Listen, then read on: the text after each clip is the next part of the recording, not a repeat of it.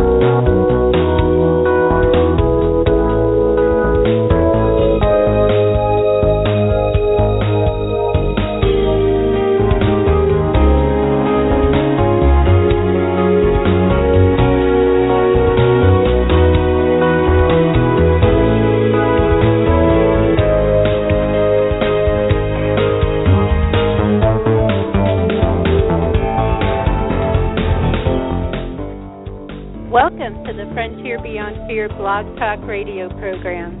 I'm Susan Larison-Dan, and I welcome you all here today at a time when I know that in our hearts are really going out to the people in California.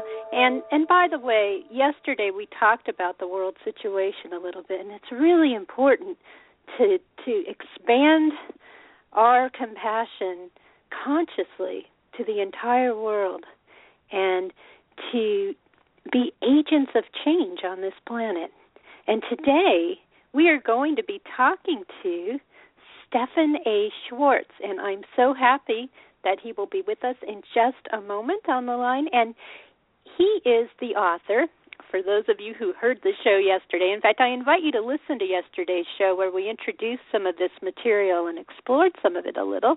Stephan is the author of The 8 Laws of Change, How to Be an Agent of Personal and Social Transformation. This is his most recent book. Stephan has an amazing background, truthfully. He has been involved with significant social movements over several decades, including the civil rights movement. He has spent 40 years studying consciousness. He has studied the patterns of social transformation, and he is going to talk to us today about how individual choices make a real difference, and that there is evidence of this when you study social change. And those of you who haven't heard the news, right coming into the show, I will tell you that there was a news conference just a half an hour ago where the FBI said that they are now investigating, and I'll quote, these horrific acts as an act of terrorism, what's going on in California. And that quote, there was, these 2 words, extensive planning is the quote. And so we are, those of you who heard that, as I did, we are integrating this information into our psyches right now and into our hearts. I want to tell you a little bit more about Stephan before I bring him on the air here.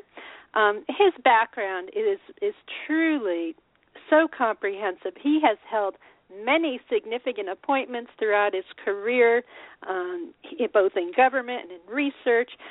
He is currently a distinguished consulting faculty member at Saybrook University. He's a research associate of the Laboratories for Fundamental Research. He's written other books as well, more than 100 technical papers. He's written for several prominent publications such as Smithsonian, Omni, American History, the Washington Post, the New York Times, and his website is StephanASchwartz.com, and he also has what many of you are probably familiar with, his Schwartz Report site as well. So without further delay, I feel so very honored and thankful to be bringing Stephan Schwartz on the Frontier Beyond Fear. Welcome, Stephan. Thank you very much, Susan. I appreciate it. Glad to be with you. Well, it seems that you are here at a rather pivotal moment in the sense that we really are integrating. I mean, really, not only just this latest incident, I think many of us are still working through what happened in France and just what's happening worldwide, and before that, thinking about these refugees. There's so much going on, Stephan, right now. How do we respond as individuals? How can we approach this? Well, I think you're quite correct. We really are sort of going through the vortex of change, and it becomes ever more important about our individual choices and behaviors and attitudes. Because if you study social change, you can see that there really is no force on the planet that is more powerful than the collective intention of a large group of individuals. Yes. So what the individual choices that we make become very important, because by those choices we define our beingness, the nature of our character, and collectively as a groups we define what we want the culture to become. Yes.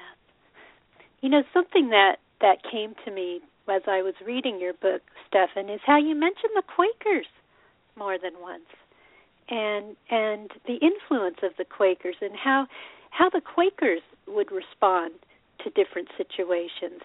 And I think it's so easy. You know, this is a show here about fear, although really it's evolved in how to understand fear, how to use fear as a catalyst. How do we as individuals steer our ways towards peace without being in a space of being driven by fear?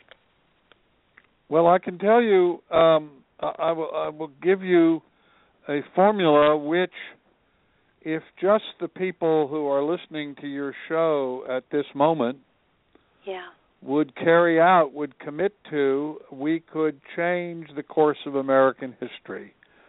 I say this and it sounds either grandiose or unbelievable. It can't possibly be true, but I do assure you, when you look at all the social changes that have occurred over the last century, you can see the evidence very clearly. You know, I don't really care very much about politics or partisanship or political theories and all that. I'm a data person, and so what I want to know is, if you create certain kinds of social policies, what kind of social outcomes do you get? Key to creating wellness-oriented social policies, and by wellness, I mean everything you think I mean, but more. And I'm speaking of wellness at the individual, the familial, the community, the nation, and the planet itself.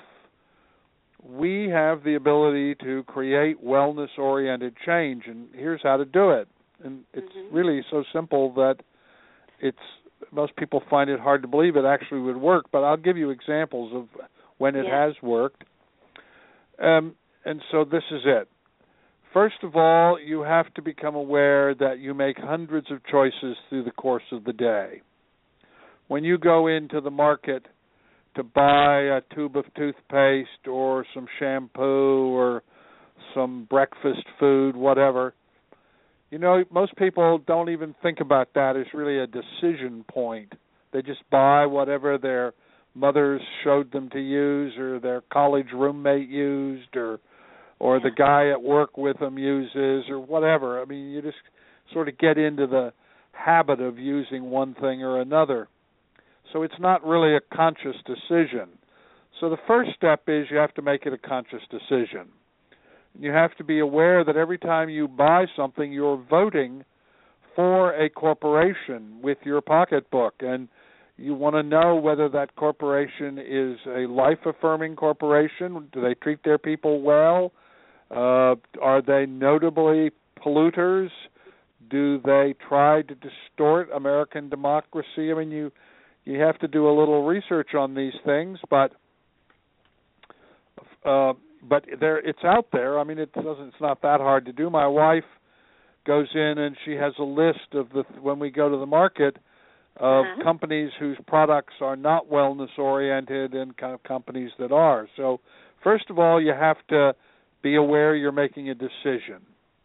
And then of the options that are available to you, you consistently pick the one which is the most compassionate, life-affirming, and productive of wellness. Now, none of the decisions may be good decisions. We're often in circumstances where the decisions we have to make are sort of the choice between the bad and the worst, but nonetheless, inevitably, one decision is more compassionate, life-affirming, and wellness-producing than the others, the one you pick, whether it's toilet paper or what automobile you buy or what stocks you buy or what light bulbs you buy. Every one of those things is a choice, and it represents a vote of values. So the first thing is you have to be aware of this, and second, of the options that are available to you, you consistently choose the option that is compassionate, life-affirming, and most productive of wellness. And the second thing you do is you tell people you're doing this. You tell 10 friends that you're doing it, and you invite them to join you in this process, in taking this pledge, and that they will do the same, and that they will ask 10 of their friends. Yeah. Well, now you can do the math very quickly. If you have let's make it a very tiny number. If you have 1,000 people who hear this show and make this decision, I mean, I know your audience is bigger than that, but let's just say of all the people that are going to hear this interview, 1,000 of them say, okay, I will do this. And they begin to make these kinds of compassionate, life-affirming choices and tell 10 friends. Well, if they tell 10 friends, now we have 10,000 people. And if they tell 10 friends, then we have 100,000 people. And if they tell 10 friends, now we have 1 million people. And if they tell 10 friends, then we have 10 million people. Now we know how many people you have to get in order to change the behavior of any social organization. It's 10%. The research is quite clear on this. Whenever 10% of any cohort of people make a decision to take a new path or to change their opinion, the whole cohort tips. So if we just talk about the people that vote, as an example, we're talking about roughly 24 million people to get 10%. And so, as you can see, in about 6 jumps, we can do that. Yes. And between now and November 2016, if just the 1,000 people that listen and respond to this will do this, by the time we get to November 2016 and everyone commits to vote, the problem being that social progressives and wellness-oriented people tend not to vote, if they will vote, we can change the outcome of the election. I mean, I know it sounds almost impossibly simple, but it isn't, and it does work. And as I say, I'm happy to give you some examples. Yes, I think that it's really easy for people to say, what difference can I make? What difference can I make? And I know that I've observed that you don't see it as such. Actually, with these sorts of shows and with a lot of opportunities online, I'm starting to notice that just individuals putting their voice out there. I mean, there are a lot of voices that are not consistent with compassion and wellness out on the internet. Certainly are. And if sometimes I think that even if people like with this show, for example. I think that on Blog Talk Radio, we never know, how, if they're just people who hear just a tiny snippet of it, and does that change them? Just that little bit, just it does. How do we know? Yeah. Well, let me give you an example. It's about 15 months now, maybe 18 months. There was a shift in the country's consciousness about gender. And you can see this shift in the shift from saying gay to saying LGBT. Now, the president didn't go on the television and say, from now on, we're going to do this. The Supreme Court didn't issue an edict about this. The media didn't take up a campaign about this, calling for people to do it. What happened was individuals just people like those listening to this show or you or I made a decision that when they would have said gay, they would say LGBT.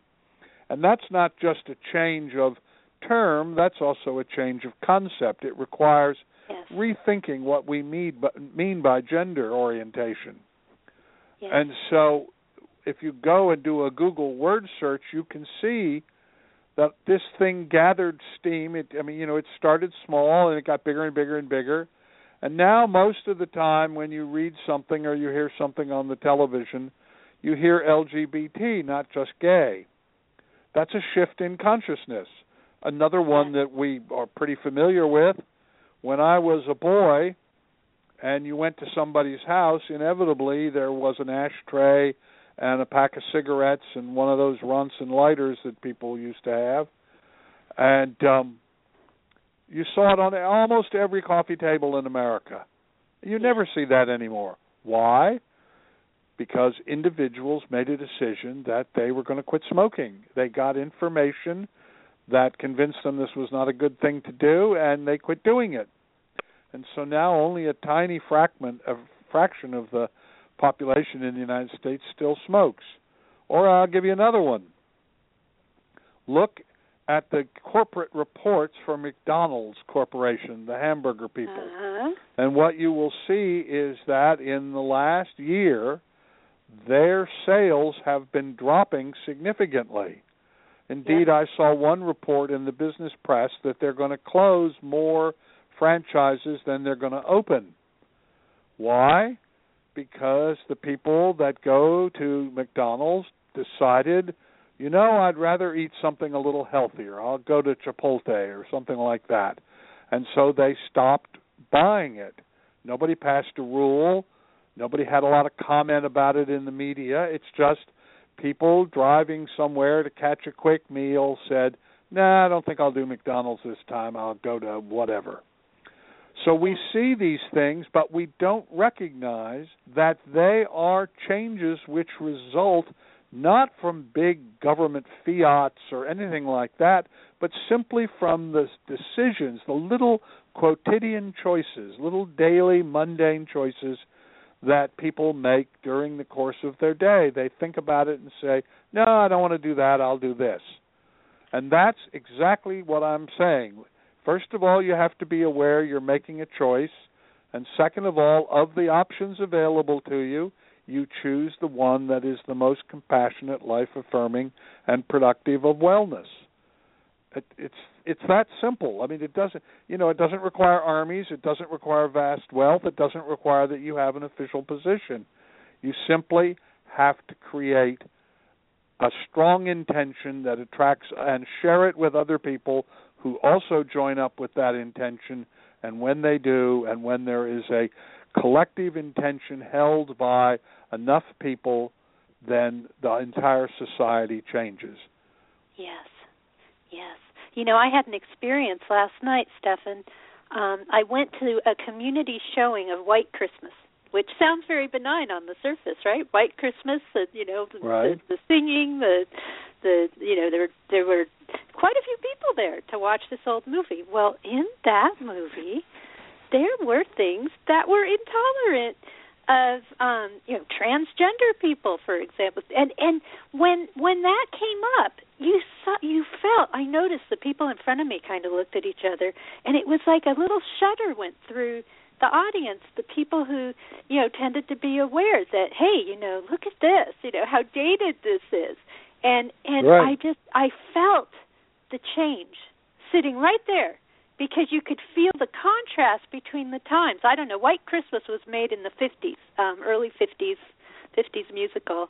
And you would think I was watching, something, when we hear of things from the South, like from long ago, and we see think they about clashed with us. Yeah. Think about the Song of the South and Uncle Remus.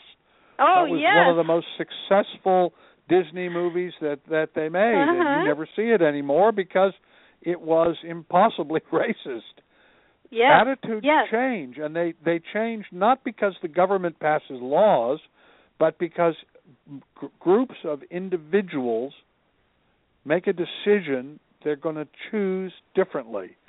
You know, if you're in an airplane and you're flying over between the United States and Canada, for instance, and you look down, you don't see a line that says this is the border, like looking at a map, but nobody 50 feet of the border, no American thinks of himself as a Canadian, and no Canadian thinks of himself as an American. And, you know, why is that? We come from a very similar ethnic and racial heritage.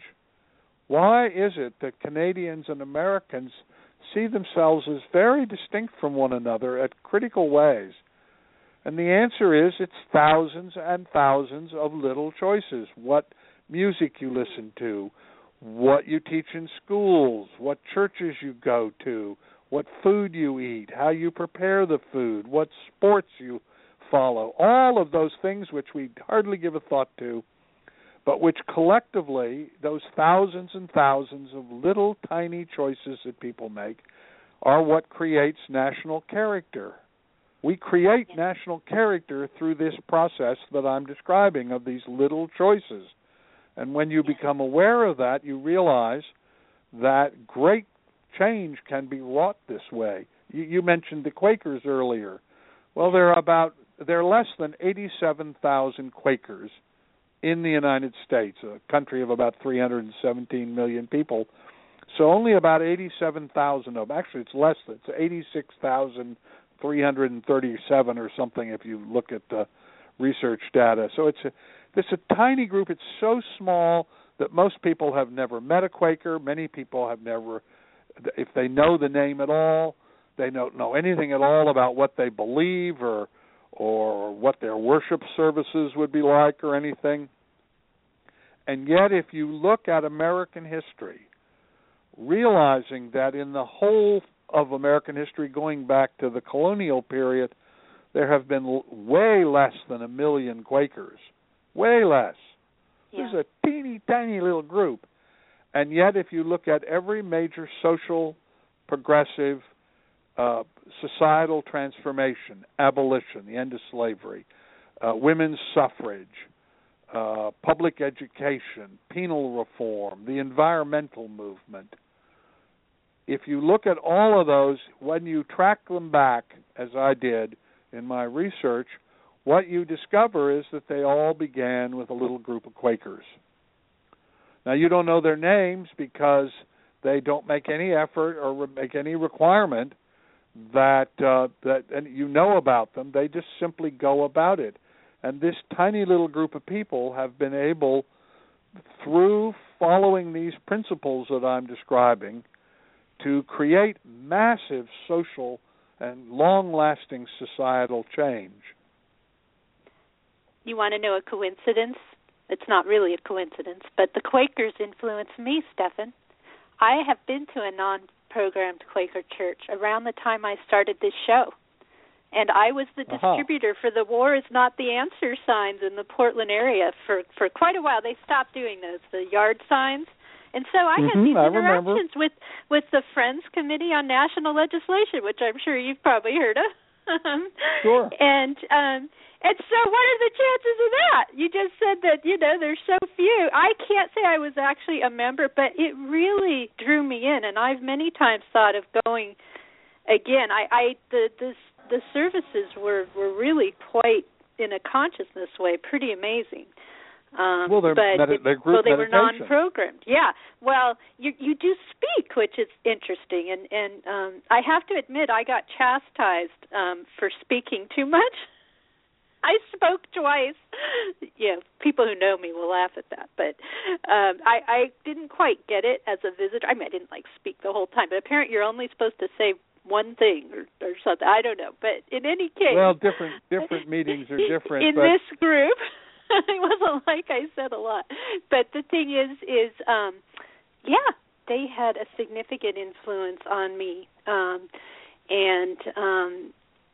I came from a very conservative background and was searching, for other things. And had that church been closer to my home, I'd probably still be going there. It wasn't real close. Nowadays, a lot of the Quaker churches are no longer non-programmed. They're more programmed, and they've become more evangelical, and they're not all pursuing the peaceful aims that not to say there can't be peace in that movement. I don't want to be overly critical, but they've changed. Anyway, it's just sort of a coincidence or a synchronicity in the sense that, yes, they influenced me for sure. There's no question that is part of my influence of how I started this show over 5 years ago. Well, I'm glad to hear that. Uh-huh. I hadn't heard that story, but that's a good one. Well, I've never told it. I've never had the opportunity. Look at them, if you look at them, you look at the history of the Society of Friends, over and over, you see this, just ordinary people just doing what they believe, but being very conscious about what they're doing. And, in my latest book, The 8 Laws of Change, I tell the story, for instance, of how Greenpeace was founded. Yes. And it was, it's now this huge international organization, environmental movement that we know, but it began with a couple of Quaker couples and 4 or 5 media guys up in Vancouver. The thing about it is, these social movements that are successful, I did a lot of research because I got interested particularly in which kinds of social movements are most successful. Mm-hmm. Again, as I said, I'm a data person, and so I wasn't interested in the theories and the philosophies. I read that, but that's not what I'm really focused on.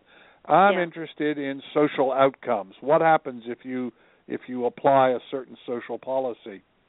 Yeah. And if you look at all of the social transformations that have occurred in the last century, back to the end of the 19th century, up to the present, what you will discover is that although we glorify violent social change, all our statues in the public parks are guys who were commanders and generals and things like that, up on horses, but actually violent change only succeeds about 25% of the time.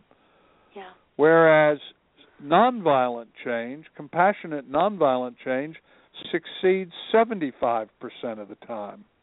It's a complete reversal.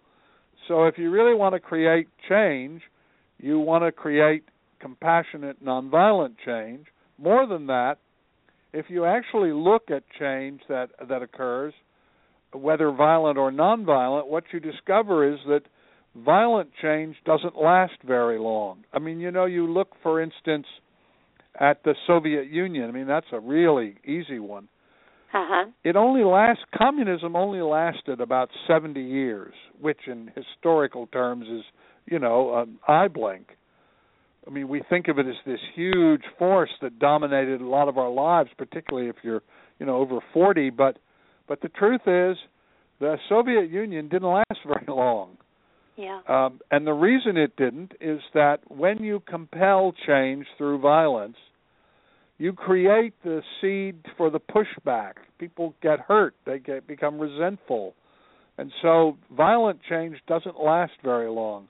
Nonviolent change, however, as an example, because it is inclusive and because it is more heart-centered and because it is nonviolent, tends to endure. And you can look, for instance, at India. Right before Gandhi was assassinated, a reporter asked him, how did you force the most powerful country on earth, the British Empire, how did you force the British to leave the crown jewel of their empire, India? They'd been here for 300 years. How did you force them to leave? You have no army, you have no public position, you have no money. Yeah. There's Gandhi sitting there in his little dhoti in his ashram with a spinning wheel. And Gandhi's response is exactly illustrative of what I mean by this business of beingness, the strategy of beingness. He said, it isn't what we did that mattered, although that mattered. And it isn't what we said that mattered, although that did matter. But it was the nature of our character yes. that led the British to choose to leave India. Now, notice the difference between force and choose, particularly. How did a man who had no army, no money, and no official position cause the British, at that time the most powerful country in the world, to leave their crown jewel of their empire?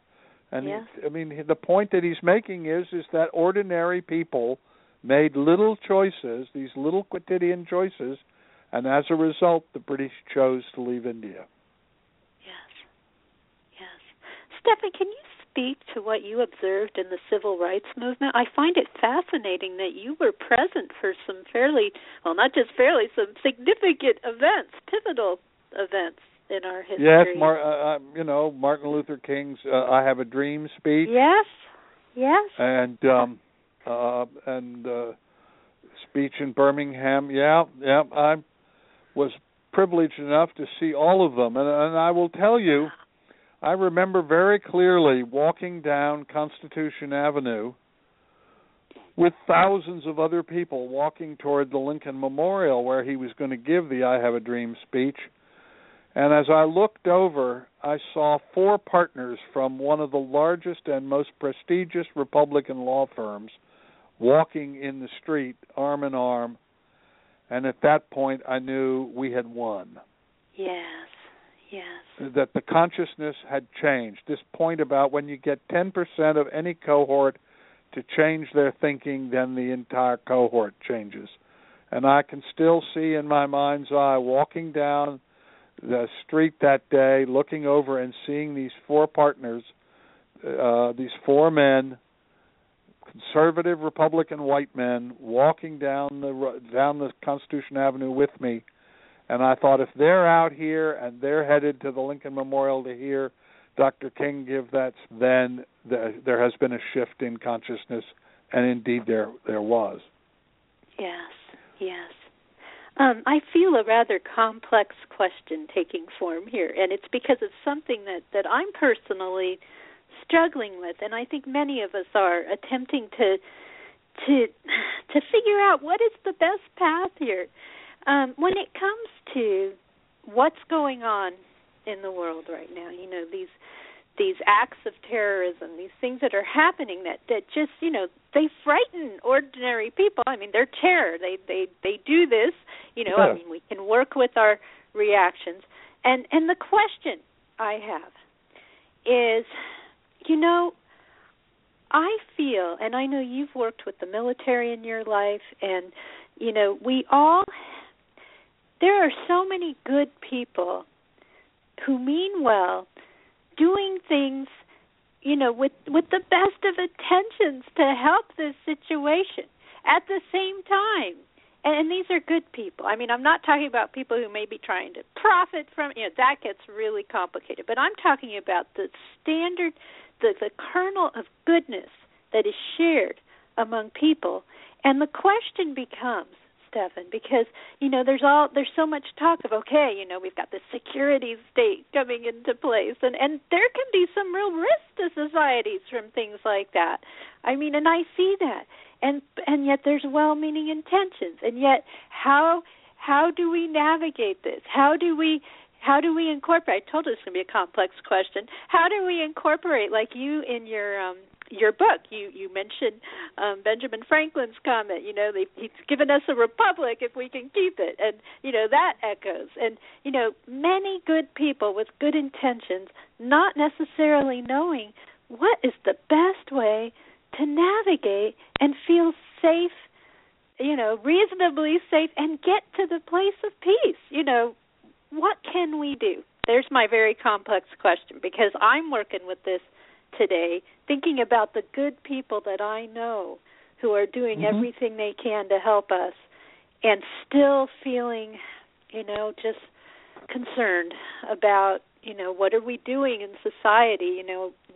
How these mechanisms can be misused, and it's a concern. So there you go. I'll hand that over to you, because I think many of us are working with this, and I want to say it in the most peaceful, Quaker-type way possible of how do we find our way.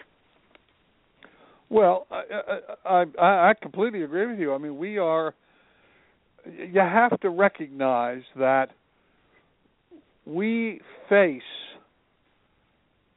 probably the greatest changes that humanity has faced, perhaps going back to the maybe over 2,000 years. You know, there are periods of time when the consciousness of humanity all over the planet seem to change. And part of this occurs because, as the research shows, all consciousness is interlinked and interconnected. Yes. I mean, part of the problem that we need to recognize is that we are more than animated meat. Yes. The scientific view is that the dominant scientific view, it's the failing view. It's changing now. That's one of the things that is changing, and for the good. But for the last 100 more years, the general assumption is that consciousness arises from the body, and dead body, no consciousness. And that we are all locked up inside of our heads and have no way to connect to others except through the defined physiological senses, taste, touch, smell. Yeah. But the evidence increasingly, and I think overwhelmingly at this point, is that is a wrong interpretation of reality. Max Planck, who is the father of quantum mechanics, was asked in 1931, what have you learned? I mean, he was then, along with Einstein and Planck and Pauli, these were these great Olympian figures who founded modern physics. And they asked Pauli, what have you learned? And his answer was, what I have learned is that consciousness is fundamental, and that materiality and space-time are manifestations of consciousness, not the other way round. That beneath consciousness undergirds everything.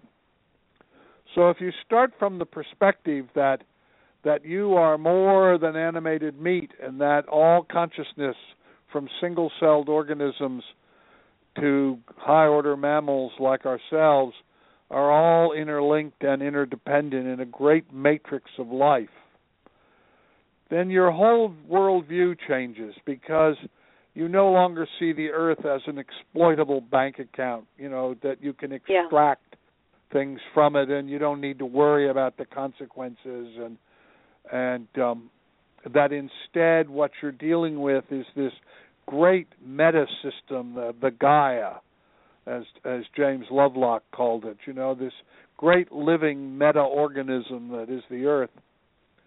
And you realize that you are linked into that matrix. You're just one little piece of it, but that you both inform it and are informed by it.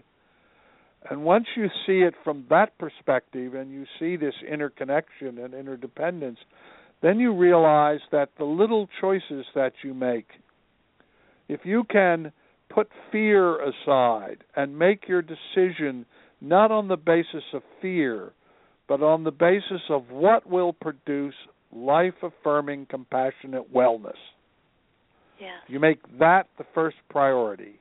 You can make all the money you want, but you must do it creating wellness, not degrading wellness. You run a coal company and you're trying to dig coal out of the earth, and you're burning coal and putting CO2 carbon into the atmosphere. That is not producing wellness. Yeah. So the first thing you want to look at is what I am doing, and are the organizations with which I am associating myself productive of wellness? And if you start from the production of wellness and not a reaction to fear, then your whole perspective about what you're doing changes. I mean, the truth is that we are in the face of enormous change. Climate change is coming. It's going to alter our world in ways that we just can't imagine. our children and grandchildren are going to live in a world, no matter what we do, that will be radically different than the world that you and I and your listeners knew growing up. I mean, that's going to happen. That's going to happen. So, I mean, in the United States, we have one political party who don't even accept that climate change is real and who are doing everything in their power to assure, for instance, that whatever is agreed at these Paris meetings that are going on as we speak, that it won't have any effect, that they'll block it. Just as today and yesterday, efforts to create some kind of rational gun control was also blocked. So we need to, all of that is coming out of fear. You know, every time one of these mass events occurs, these mass killing event occurs, well, the gun sales go up. Now, actually, if you look at the data, fewer and fewer people own guns, but they own more and more guns because, well, one gun isn't enough. You have to have more guns. They just found a guy who had 5,000 guns in his house. That made him feel safer, I guess. I'm not quite sure where he slept if he had 5,000, but nonetheless, we need to stop operating out of fear. That's the first step. And instead say, everything I'm going to choose is going to be productive of wellness. Physical wellness, emotional wellness, mental wellness, however you interpret that, wellness. Will this make things better? Will people will they have improved wellness? Individually, familial, community, nation, planet.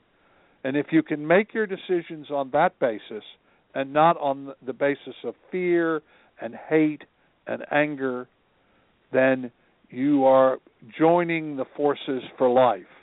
And if you allow fear to be the dominant decision-making impulse, then you are supporting the forces of death and darkness. And the choice is ours. It says in the Bible, it's set before you this day, the choice that you can make.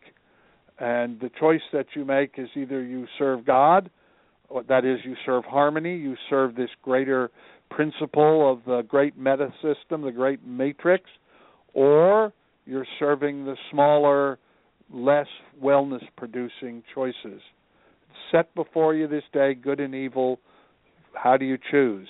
And that's the option that we all get all the time. And we can do this, but we must not give way to fear and hate. Pick wellness. Yes. I have a question for you, Stephan. Sure. As I mentioned earlier, I came from an evangelical background, and during that time, I learned a lot about the end times and how people view that. And so, how do we, now, I suppose as an individual, I'm clearly not a part of that movement anymore. And yet, I have an understanding of the fears that surround that, so that when you say to someone, pick good versus evil, to them being good may be a fear-based choice, interestingly enough, because they believe in the end times. They believe that the opposition to them, including in government, including in climate change, that there are all these agendas that are literally demonic. I've tried to explain this to people that they don't realize that there are people who really believe it. It's hard to explain because I think fundamentalism is actually a form of mental illness that is expressed in a religious context and using religious language, but it's not a rational position. It can be. It's by the way, indoctrinated, though. Yeah, it's indoctrinated, though, in the children. Yeah. Mm-hmm. Yeah, of course, because fear begets fear, and irrationality begets irrationality. And by the way, I want to be very clear. I don't mean Christian fundamentalism. I mean fundamentalism of any kind. In general. Pope Francis said just the other day, fundamentalism is a sickness. Yeah. Now, the thing you have to recognize is about 27% of the population at least that's the research results, have overactive right amygdalas. And the amygdala is a little almond-sized gland in your brain, a little small part of your brain, that deals with fight or flight. And when it kicks in, rational thought stops. And overactive amygdalas are highly correlated to extreme conservative religiosity and conservative politics. And so you really have to think of these people as the sort of the neurophysiology of or the psychophysiology of politics, that these people are not making rational decisions and they are not thinking rationally. The end times is not a rational belief. Creationism is not a rational belief. It's a belief, I grant you that, but it is not based on rational facts. I once debated at a university. I was the middle person. I was the spiritual but not religious, and the other end was a creationist, and the other side was an atheist. And as I listened to them both, I thought the atheist doesn't understand that when we say spiritual, we are not talking about religious. Yes. Religions, are man-made. An individual has a non-local consciousness experience, an altered state of consciousness experience, and they explain it to other people who get attracted to it, and people start talking about it, and groups organize around it, and dogmas grow up, and pretty soon there's priesthoods, but it all traces back to the experience of a single individual who has a non-local consciousness experience of this great matrix, whether you call it God or the priestess or the great mother or the unity or the whatever word you use, doesn't matter. You have this experience of the whole, and at the other end was the creationist. And he was arguing that the world was created 6,000 years ago, and without realizing that that 6,000-year date that you see all the time in the theocratic rightist literature was actually created by Bishop Ussher, who was a Protestant theologian in Ireland, and he was trying to prove to the Jesuits that he was just as smart as they were, and that's where that all dates back to. But in any case, I finally said to the creationist guy,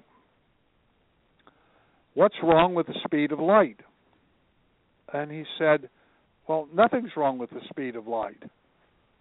And I said, "Well, how is it possible that God created the world 6,000 years ago, but when I look up into the sky, I see the light coming from stars that are hundreds of thousands of light years away?" Good comment. And his response to me was, "It's one of God's mysteries." So, I mean, it's irrational. You're not dealing with rational thought. It's not fact-based. It has, it's a way of looking at the world. I don't deny it. It's deeply held by many people, but it's not a rational position that's based on facts, nor is atheism. So I was the middle guy. I was the spiritual but not religious. Yeah. And they asked me, "Well, what's the difference between spiritual and religious?" And I said, religions are man-made. People listen to somebody who's had a spiritual experience and they build up a whole set of dogmas and beliefs around it. But the core of it is this altered state of consciousness that the individual has experienced. And the reason we call it spiritual is till about 100 years ago, we didn't have another word for that. I mean, that was the only way to think about it. Today, we would say non-local consciousness.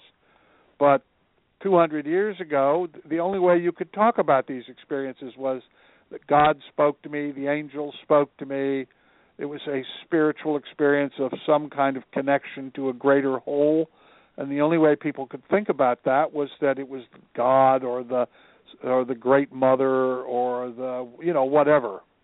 Yes, they had to interpret it in their own way. I have a question for you. Again, having come from a fundamentalist upbringing, and because I'm a little troubled by something, and I'd like to hope, Stephan, that although at the core there may be people who are very influenced by the structure of their brains, that there are many who have simply been influenced by either being, having come across this at a very hard time in their lives. I have seen this common when people are really down, or as children. And so what we really have to do is work with the people who, they're not physical. I have a hard time believing that everybody that I know who's evangelical has some physical thing that's causing them to be that way, because I think you can dismantle the fear, and then you can have a wonderful spiritual life like I do, And so somewhere in that group there must be people, and this is of all fundamentalisms, I think, where there's tremendous hope that we can transition and realize, hey, it's the love at the center that matters. I was taught God is love. And the people I know people who navigate evangelicalism in that way. They think about the love. Well, it's just a small step to releasing some of the dogma that's based in fear that maybe was indoctrinated. So I guess I see hope in that. I hate to think that so many that I know are doomed in a way by their biology, because I wasn't. You weren't, and it's the stimulation that we have an entire media operation in the United States whose central function is to produce disinformation that engenders fear. Yeah. And so if the only thing you listen to, I read a great deal of the theocratic rightist websites and publications, and I read all this stuff. Yeah. It is truly a parallel world, and part of the problem I believe that. Is that if you don't belong to that world, you don't read that stuff, you hardly can credit that people think about that and things of that way. I mean, and yet it has a tremendous influence on all kinds of aspects of our life. I mean, you look at, for instance, the Quiverful movement. I'm sure you're familiar with that, coming out of that. That women don't need to be educated, and that they're subordinate to their husbands, and that the function of a woman is to have children and stay at home and be submissive to her husband. I mean, there's not much difference between Christian Quiverfulism and the Taliban in terms of their views about women. What you're dealing with is not a rational consideration, but a set of beliefs which arise from issues revolving around power and, who has authority and all of that sort of thing. And so it isn't rational thought. So what we need is to help people develop the capacity for rational thought. And if you look at what's going on in our school systems, the increasing attempt to produce willful ignorance, which is a terrific trend in the United States. I just came back from France. I was in France 2 days after the massacre that occurred in Paris, and I was in Paris. And talking to French people and everything, I mean, what you come away with in that is they were very brave, that they were determined this was not going to disrupt their society, that they were simply not going to give way to fear. But in talking to them, the experience was very traumatic, and yet I was interviewed by media, and they would say to me questions like, "Mr. Schwartz, we've just had a dreadful event that's occurred in which many died, and it's, as you can clearly see, has had a huge effect on our country, and yet in the United States these sort of things happen almost weekly. And why is that? How many people a day," one reporter asked me, "how many people a day are killed by guns in the United States?" I said, well, the latest figures are 92 a day. Wow. And that's 33,000 a year. It's more than automobile accidents. Another reporter asked me, how many people are killed by the police? And I said, well, as of this morning, because I had just read it, about 950. And they said to me, this was in Norway, and on a trip right before I went to France, and the Norwegian engineer that I was talking with said to me, you know, in Norway the police haven't shot anybody since 2006, and last year they only shot 2 bullets, period. The entire national police force. And what is it? Why is it? We have guns in here, and the French said the same thing. We have guns, but we don't kill people like this. And what is going on? And I said, it's a matter of culture. It's a matter of consciousness. We don't think about consciousness as a factor in our politics, but consciousness is a huge factor in how we look at the world, whether we look at it from a fear-based, or we think the end times are upon us, premillennial dispensationalist, or whether we see opportunity. I mean, you could look at climate change in a completely different way and say the transition out of carbon energy to non-polluting energy will be a huge benefit and will millions of people to work and create great prosperity, and that you could see climate change as humanity's opportunity to transform itself. Or you could say climate change is going to destroy our culture, and the world as we know it will degrade very quickly, and or you could say, well, it's just a sign of the end times. Yes. I have a quick question for you. We're getting really close to the end, but I just have to ask you this question. I have heard from both sides of this whole debate, and I know you in your book say you've studied over 10,000 studies on climate change. What do you say, Stephan, to any evidence that other planets are changing?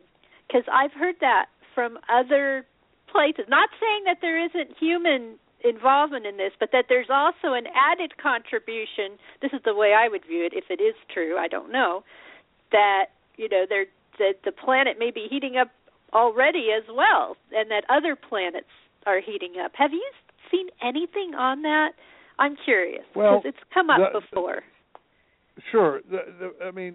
First of all the planets in the solar system are undergoing constant change. That is the nature of things. It's not static. So, of course, they're changing, but that really doesn't have much to do with us. If you look at the papers, yes, all these papers that have been published, what you see is that, and in fact, studies have been done on this, not by me, but I have read the studies. 98%, or actually it's probably almost up to 99% of all the scientists in the world are very clear that climate change is happening and that it is man-made. Yes. Now, there are natural cycles that are also going on, but this is a kind of influence laid on top of the natural cycles. So the first thing you have to get is that these are false equivalency arguments. The climate denier argument position is a false equivalency. On the one hand, you have thousands of studies, each of which are telling us individually and collectively that climate change is upon us. And on the other side, you have a few scientists doing second-class studies, because when you look at the climate denier studies, the actual studies, you see they're very shabbily done.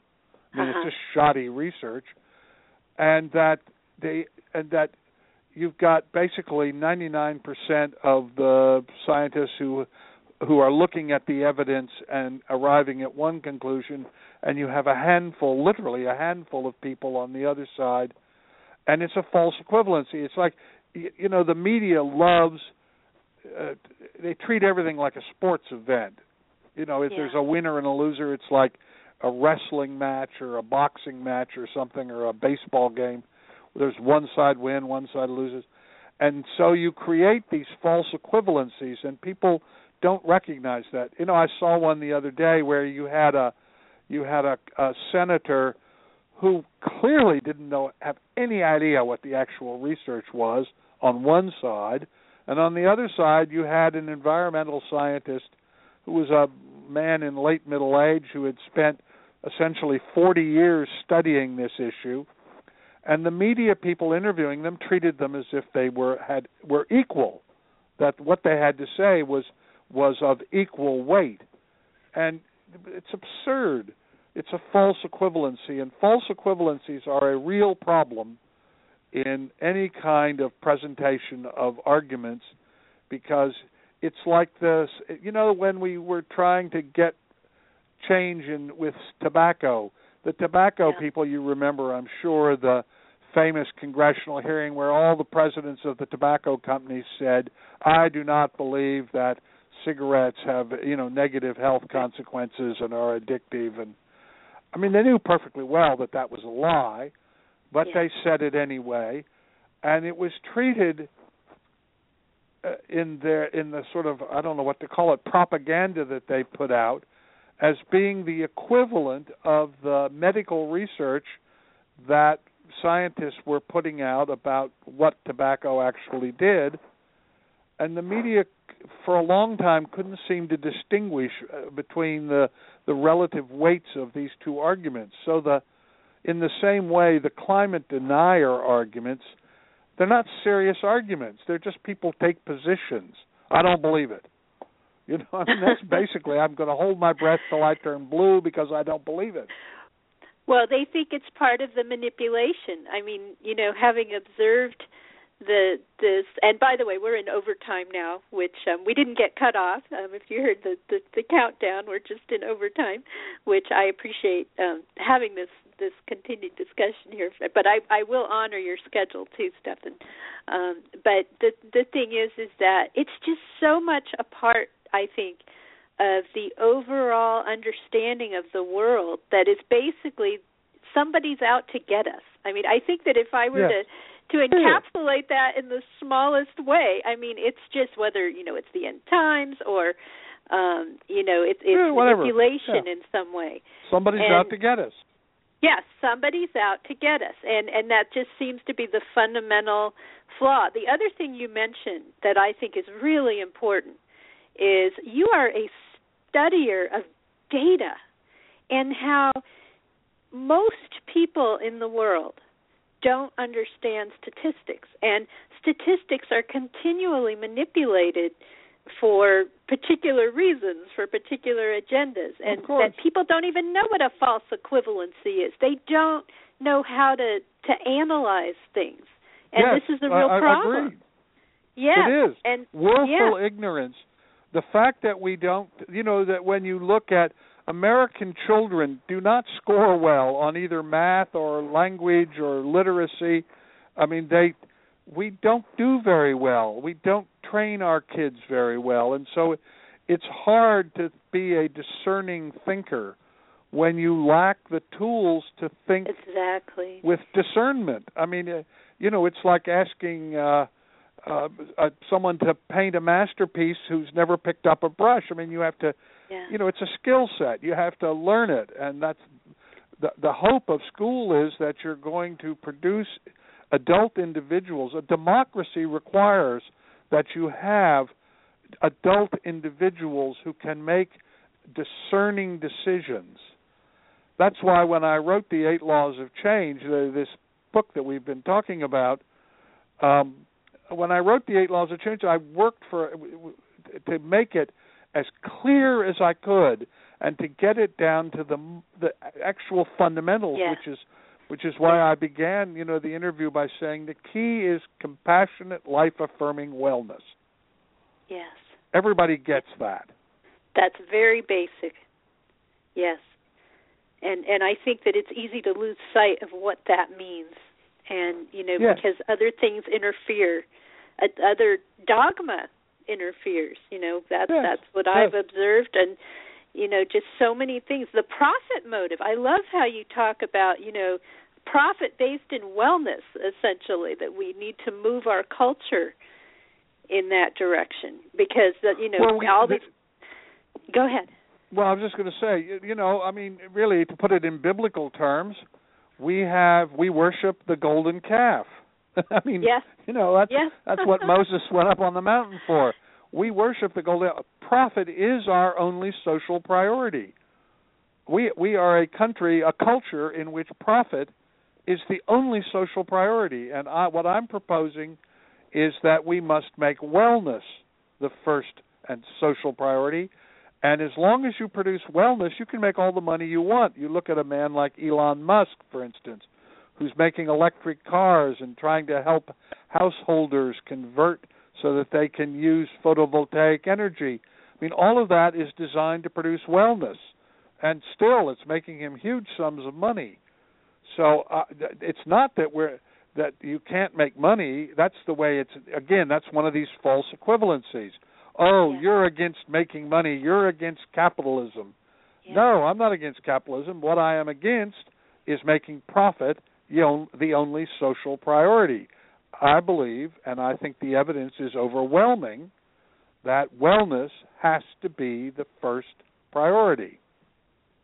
Yes. And, I will say that it can really change your life. I think I am observing more and more people who are using their skills for good, that when you look at a job prospect or a contract or whatever, and I will tell you, Stephan, there can be ambiguity here sometimes, and I want listeners to think about this, and I wanted to address this with you, and then I'll let you go because I don't want to hold you too long here because I know you have things you need to do, but it can really require some serious thought as to where am I going to put my talent. For example, what am I going to assist? What am I enabling?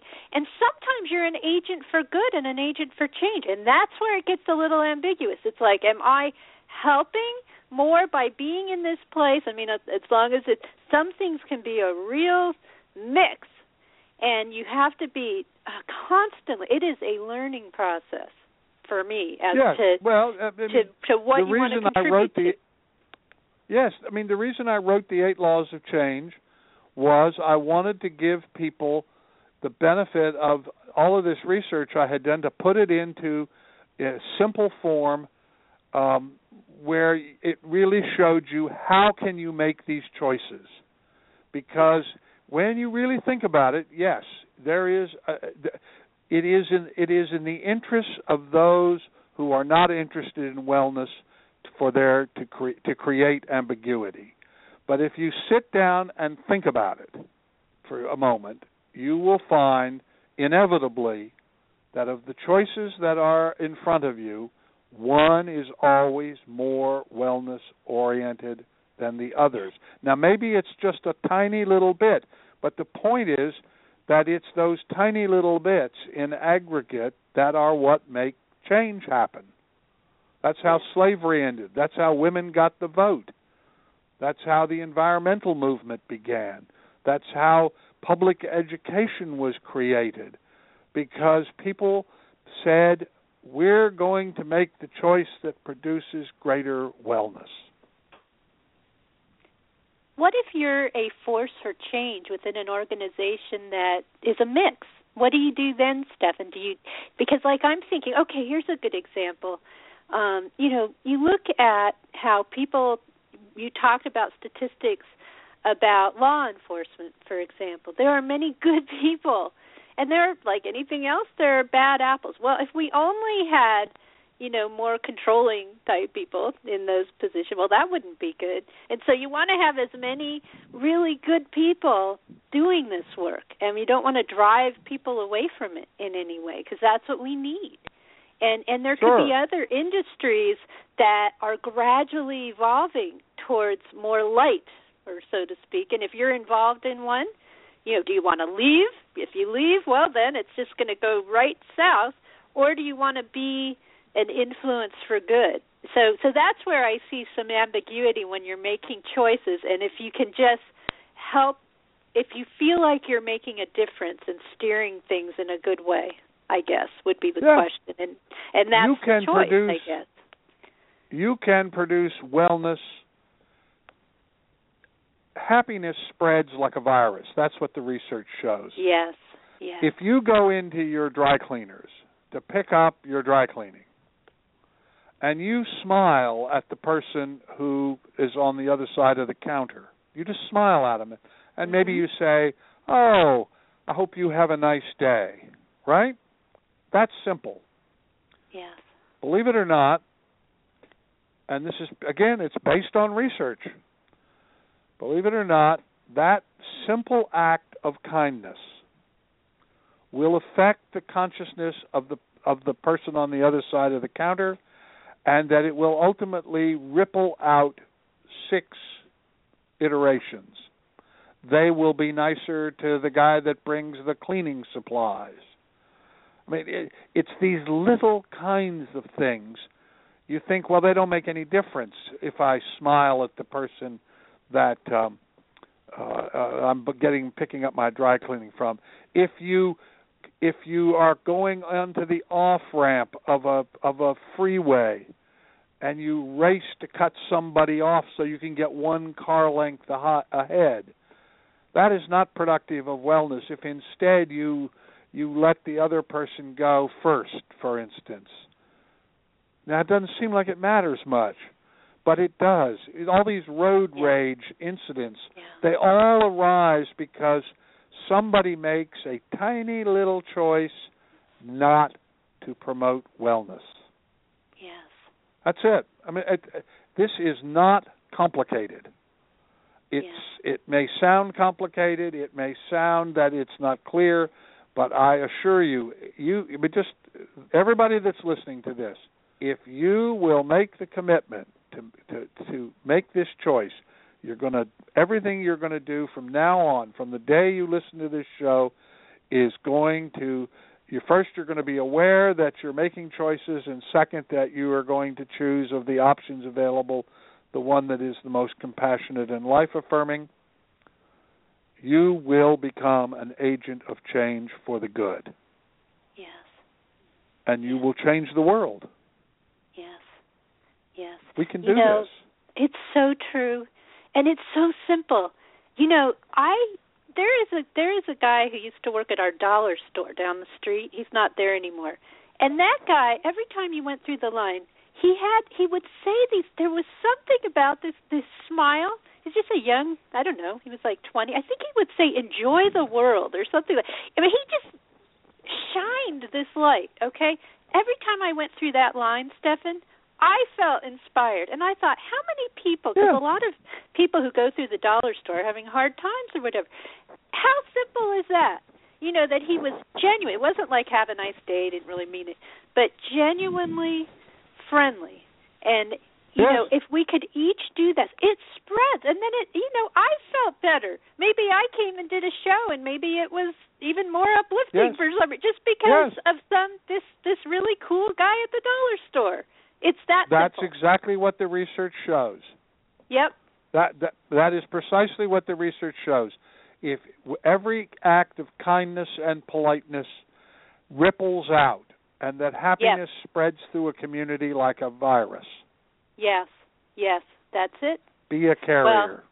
Well, that's it. I love that. Well, I so appreciate you spending a little bit more time with us today, and I am just very thankful, Stephan, for all that you're doing in the world, because you surely are making a difference, and it's very difficult for me to know how many people really hear these messages, but you know what? For me, I feel like every life that we touch matters, and I want to invite. I'll give you the chance to tell the audience where they can, the best places to go to find out about your work, and let you tell the audience that. Oh, sure. Well, thank you. That's very nice. Well, you can get the book at Amazon or in bookstores, The 8 Laws of Change. You can read my daily web publication, which covers trends that are shaping the future, at www.schwartzreport.net, or you can go to my personal website, stephanaschwartz.com, where you can get my books and my papers and things, and you can go, if you're interested in my research papers, you can go to academia.edu, and you can get all of the papers. They're up there for free to download. So the 8 Laws of Change, www.schwartzreport.net, or my personal site, www.stephanaschwartz.com. And I thank you very much, Susan, for letting me do that, and I enjoyed the conversation. Oh, well, thank you so much. I really enjoyed it, too, and I really appreciated your book, and it's helping me personally already. Helped me make a decision this morning, as a matter of fact, the pledge, just a small one, and I thought, you know what? It's working already. So thank you for that. It works right away. I can vouch for the audience that you can just put it in motion immediately. So yes, thank you so much, Stephan, for everything you're doing. All right. Well, thank you. You have a great day. You too. Take care. And I will tell the audience that is absolutely true. I had to make a small business-oriented decision this morning, and I realized, this particular path is a little more fear-based, and no, I'm going to keep this on this path. And it was an adjustment, and I just realized I was steering away from fear. And it was that simple. I remembered the pledge from the book, and if you get Stephan's book, and I encourage you to get it, The 8 Laws of Change, How to Be an Agent of Personal and Social Transformation, you too can see how it makes a difference immediately. And there's a wealth of information in this book that I know you will appreciate. So just real quick, since we're in overtime here really fast, I'm just going to remind you of the next show.